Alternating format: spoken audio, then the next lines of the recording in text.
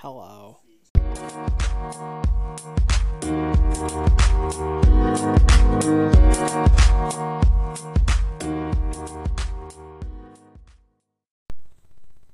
Hello and good afternoon to all who are listening. This is a bit of a different podcast today, as it is just me hanging out. So figured that hasn't been a podcast in a while, so for all the many viewers who listen, you're just getting me today, Tyler Haft. A pleasure to be with everyone. I'm currently sitting out on my patio. The bees are buzzing, the sun is out, and it's a great day. Beautiful day. Probably one of the best days we've had so far this year. It's a shame we can't go out and enjoy it other than sitting outside, but that's all right. It's been very good to be able to sit around and kind of appreciate, and as I sit here, I've been able to watch the plants come up. I've been able to watch the trees blossom, which has turned my white car into a green, pollen-filled looking mystery machine. So that's always fun. I spent quite a bit of money this spring on car washes, but that's all right. Got to keep the car clean. So today, I figured that I have nothing better to do, so I might as well sit down and record about a half hour of just reflections, stories, whatever ends up coming out of my mouth, I guess, is what's going to be put on the air. So here goes nothing. First, the video today is sponsored, and it's not video, the podcast today is sponsored by Professor Koistra in our spring senior seminar class. We're very sorry we couldn't be together for the end of the year. We're very sorry that we couldn't give the seniors their farewell that they have deserved, but this is kind of my way of saying we miss you, and we're hopefully we can get together sometime in the fall and celebrate. If not, good luck to you. So without further ado, let's just kick right into it. Last night, me and my younger brother went to Dairy Queen. We took our old truck. It's an 87 C10. It's in very good condition. We found it out in Montana 3 years ago, and that's kind of been the family's pride and joy, which led me to wonder why we treasure old vehicles so much. Why is it that every time I pull up to a gas station that, young and old come up and just want to know about it? And so I pondered that a little bit last night, and I came to the conclusion that it's something that we can hold on to that reminds us of the past. In an ever-changing world with, newer technologies, newer designs, that the older vehicles remind us of a simpler time when, just throw it on a chassis and let it do its job. There's nothing too fancy about them. They're just machines. And now cars have become almost homes where we've got TV screens and we've got Bluetooth and we've got upgraded sound systems. Just anything you can imagine you can put into a car these days. But back in the 80s and the 70s and the 80s and 60s and all the way until cars were first made, they didn't have technology to put in them. They were used as machines rather than as leisure toys. And these machines of the 70s and 80s that have been used so much have now become the toys of the 21st century. We've kind of gone back to where we appreciate the simplicity rather than the complexity of modern vehicles. And so I just thought it was very interesting, why we treasure these old vehicles so much.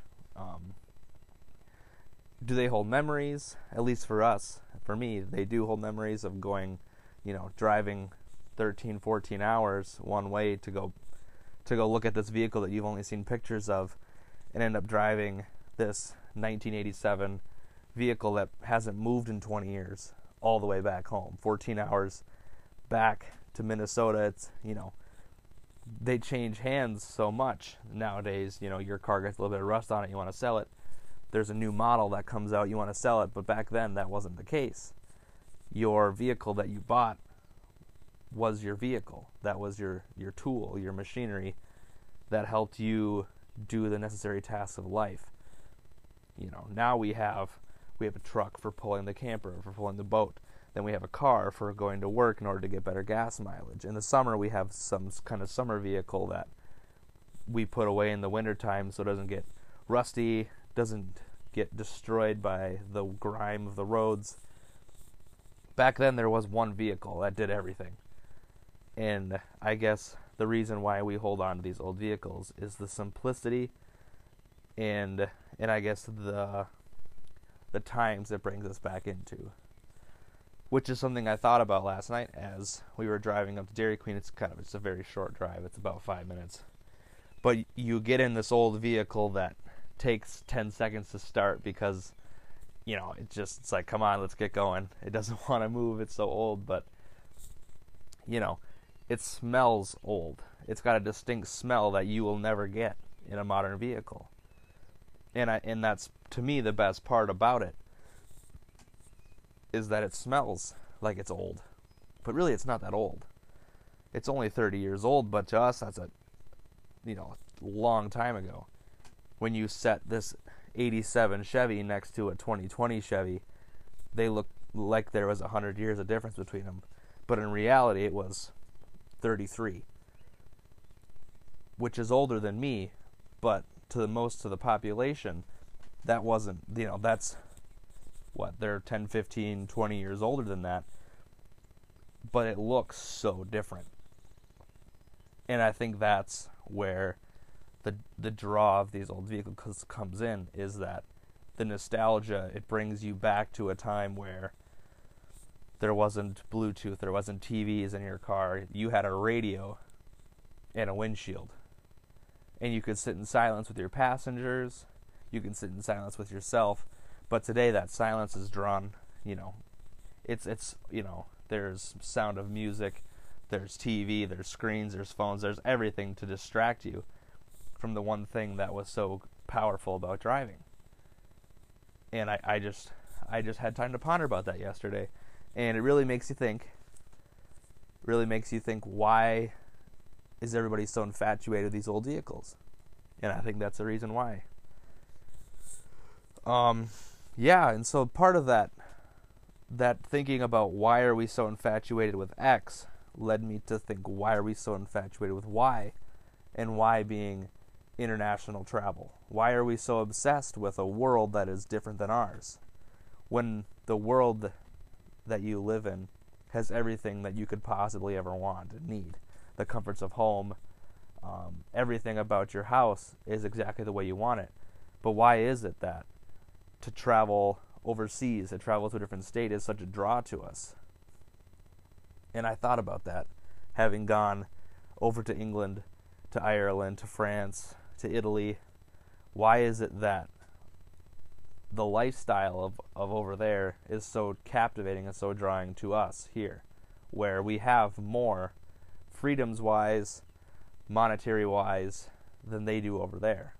Probably not Great Britain because of the way the pound is worth compared to the dollar, but every other country besides that, we have everything here. We have everything more here. But why is it that we want to forsake that in order to go explore what is over there? And so I thought about that, especially with this whole coronavirus lockdown back in March, when it was, you can't do anything. All your freedoms have been taken away from you. I looked, what are the steps? I literally sat down on my computer, and I half seriously, probably about, 5% was like, what are the steps to become a UK citizen? Because I was like, this sucks here. We're locked down, we can't do anything. I want to get out of here and go do something new. And I looked into it, and it's almost impossible. You have to have 2 years. You have to be living there for 2 years under some work permits before you can apply for. I mean, there's a ton of stuff you have to do, which rightfully so. That makes total sense. We have probably the same thing here. But then I was like, well, why do I want to leave? This isn't permanent. This isn't going to last forever. But I had that little taste of what you have when all of your rights are taken away from you. And it made me think, well, why did I all of a sudden think, maybe if I go here, it'll be better? when I knew in the back of my mind that over there wouldn't have been better. Super interesting stuff. You know, in my brain I'm thinking back to when we studied abroad and all of the fun stories and all the fun experiences that I had, that if I were to live there, those experiences wouldn't be as powerful. That would have been everyday life. And I guess that's our infatuation with travel, is that the experiences we get to have is something completely different than what we're used to.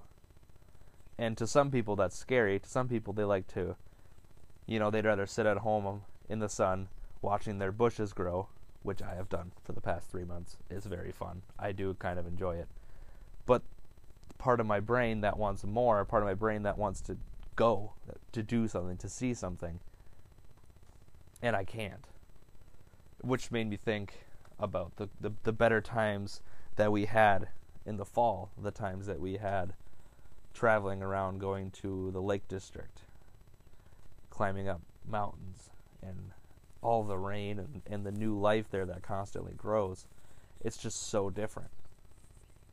Because here in the Midwest, we don't have mountains to go climb. We don't have large lakes and waterfalls and hiking trails close by. That you have to go up north to where it's more hilly. You have to go towards the St. Croix, where the glaciers of some 1,000 years ago carved these massive ravines in that we can now hike down into. And it's just a completely different world. And I sit here and wonder, why are we so infatuated with going somewhere else when we have everything right where we're at? So something very, very interesting, again, I get to sit around and think about now that classes are winding down, that work is not yet started. I'm in this kind of lagging period of my life where instead of thinking about what to do next, I get to think about a world that is disconnected from me and I cannot access right now. So that brings me to another point where we look at, why is it that the experiences that we have had overseas are different than the experiences that we have had here, where we can travel to a different state with the same people that we traveled to a different country with, and the experiences that we have are so completely different. For example, in Ireland, on my 21st birthday, we went to the Jameson factory, and we toured the hundreds of years of history, how this distillery that doesn't actually distill the majority of their whiskeys anymore, how this distillery has been prevalent through all of the hard times in Ireland, from the Easter Uprising to World War I, World War II. All of this dark history in Europe is also the light history of how the bad times are also partnered with exciting times. How this John Jameson could start this massive distillery and this massive works of making whiskey and turned it into a livelihood for hundreds of people in the city of Dublin. And how through the worst of times, he still paid them. He was probably making a very good deal of money, so good on him for paying his workers even when he didn't have to. But he did it, and that's what's so powerful about it. And I think that the more that humans can do it, the better off this world will be. We're going to take a short break now, and I'll be back in a minute. And we are back here. Apologize for the brief delay. I was looking up a certain article. This next topic I would like to talk about for the next 10 minutes or so. This being what took place last night in our American political sphere. Little pretext, President Trump last night addressed a small cabinet members with media there, in which he said that he was preventatively taking hydroxychloroquine, which was mixed with the Z-Pak and zinc, which in a study from NYU Medicine, I guess. I believe that was the journal it was published in. Found that those who took the hydroxychloroquine with the Z-Pak and the zinc combination were 40% more likely to not die from coronavirus than those that had taken it. So what is usually cut out when the news stories last night were talking about this was that Trump was their story was that Trump was taking it without recommendations of doctor, out of his own willy-nilly wanting to use this drug for some reason. But what they failed to add into the audio was that right when it cuts out, he continues to say that his White House doctor, in conversation with his White House doctor, that he said that there would be no harm in taking it, and that if you wanted to take it as a preventative measure, there wasn't large studies that were saying it was a good thing to do, or that it was something that was helpful. But he said if you wanted to, there's no risk for you, of dying. Which there's been some talk about those that have taken hydroxychloroquine, that there was a side effect of increased heart attack rates. But those obviously were people that had already had issues or were at risk for heart attack. And as the President of the United States, I'm pretty sure his doctor would not be recommending him something that was going to kill him, because President topples over dead on your watch. That's usually not a good thing. Well, this led to outrage, and especially with CNN, who we love to rip on because Communist News Network, CNN, loves to publish nothing but truth, did a piece with Nancy Pelosi last night, an interview. And when Nancy Pelosi was asked a question about Trump taking hydroxychloroquine, she added the remarks that, as far as the president is concerned, he's our president, and I would rather he not be taking something that has not been approved by the scientists, especially in his age group and in his, shall we say, weight group. Morbidly obese, they say. So I think it's not a good idea. End of quote. So here, Nancy Pelosi, Dr. Nancy Pelosi actually, because we forget that she studied at Harvard Medicine for 15 years before becoming the worthless politician she is. That's all a lie. She is not a doctor. But according to her, she is a doctor. And because she has 25 years of Botox in her face, she is somehow medically able to talk about this. Anyways, calls Trump morbidly obese. How is that okay? From all of the Democrats who talk about no body shaming, the social norm about not body shaming, about accepting those for who they are, she just can say this. And there's little to no backlash, right? Nothing. CNN then publishes CNN publishes an article that says, "Is Trump really morbidly obese?" Well, first, the term morbidly obese is not used by the CDC. Is not used by health experts because it's not a scientific term. So, first of all, she uses a term that is derogatory and not even scientific. Secondly, obese is defined as someone who has a body mass index, BMI, over 30. So the last report of Trump's weight and height, his BMI would be 30.2 at 6'3", 243 pounds. So Trump is technically 77 pounds away from a BMI of 35, which is considered obese. So scientifically, he's not even obese. So what is she talking about? Well, nobody really knows what she's talking about. But this just goes to show you the hypocrisy that's so ingrained into her, into what she says. Because now, so Adele, a while ago, loses all this weight. She's at home. She's got nothing better to do with her time. Decides to, hey, maybe, I should lose some weight. Whatever. It's her choice, her body. She can do whatever she wants. People go nuts because Adele is losing weight. Why is she losing weight? Why are you doing this? Your body shaming those who are overweight, whatever. So that doesn't make any sense, but whatever. We're just going to gloss over that. Now Nancy Pelosi comes out and says this about the President of the United States. And there's nothing. There's nothing. You think Trump isn't going to use this? You think he isn't going to use this in his re-election? Of course he is. Why would he not? I mean, the way he handled this coronavirus thing was fantastic. I don't care what anybody says. If you look up the facts, Nancy Pelosi's in downtown Chinatown telling people January 21st, we should probably, go out and party. It's fine. Everything's fine. Trump closes the borders. They all call him xenophobic. But let's just, everybody glosses over that fact. Nothing ever going to change. It's the media. Whatever. Nothing you can do about it. No use complaining about it. But let's just, the hypocrisy is just insane.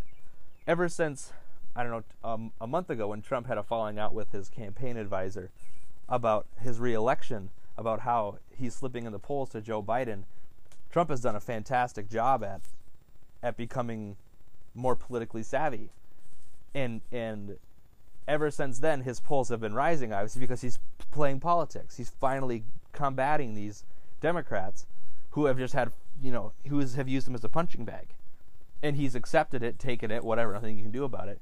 But now he's starting to fight back. And so when Nancy Pelosi comes out and says this about him, what do you think Trump's going to do? Just sit there and not take it? Sit there and take it? He hasn't put anything on his Twitter yet as of 2:45. He hasn't even addressed it yet. But you better believe this is going to come up to bite the Democrats in the butt. And so, because now we can body shame President Trump for being overweight, what about Stacey Abrams? Ben Shapiro talked about this on his podcast today, that if all of a sudden we're now body shaming public officials, what about Stacey Abrams?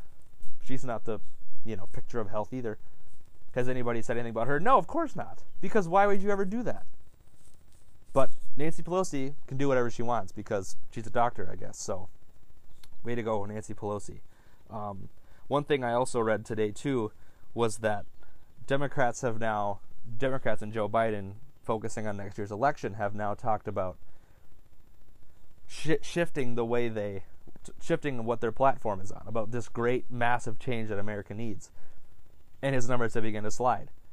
That's why Bernie Sanders is not the Democratic nominee, is because he campaigned on massive social change in America, and the people didn't want it. Joe Biden's whole thing was return to normalcy.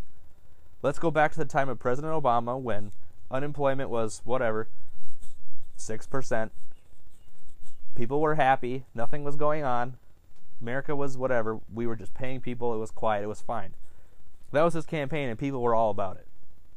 And now, all of a sudden, President Obama comes on the scene, ex-President Obama, we should say, comes on the scene and is like, we should do some, Joe Biden is the picture of change. And now Joe Biden has assumed this role of, let's change America. We need to change our health care. We need to do the X, Y, and Z. And he's starting to lose people because people don't want to see America change that way. People want to see America change the other way. We want to go back to a time where the government didn't have control over us. The government couldn't tell us, you have to stay at home, and all you small business owners, you have to shut down. And we're okay with an unemployment rate at 10%, but we're just going to keep giving you money. Nobody's okay with that. If you're okay with that, I would seriously question what you're thinking about, because that's not sustainable. The logical American knows it's not sustainable. And so when Joe Biden campaigning on return to normalcy, for all of us that were Republicans, Trump supporters, were like, oh, you know what? At least Bernie Sanders isn't going to get elected if we lose. That was kind of the glimmer of hope. Was, it's going to be bad if Trump doesn't get elected, but whatever, at least it's not communist Bernie Sanders. Well, now Joe Biden has become communist Bernie Sanders. And the people are showing it. The polls are showing it. Joe Biden's beginning, in all of the battleground states, in Wisconsin, in Michigan, in Pennsylvania, the three blue wall the Democrats were claiming in 2016 that Trump flipped. He's beating Joe Biden in all those states by, single digits. I think Wisconsin's in the double digits now, because people don't want to see the radical change of policy. And Joe Biden is running on that radical change of policy, and I think he's going to end up paying for it. So anyways, this has been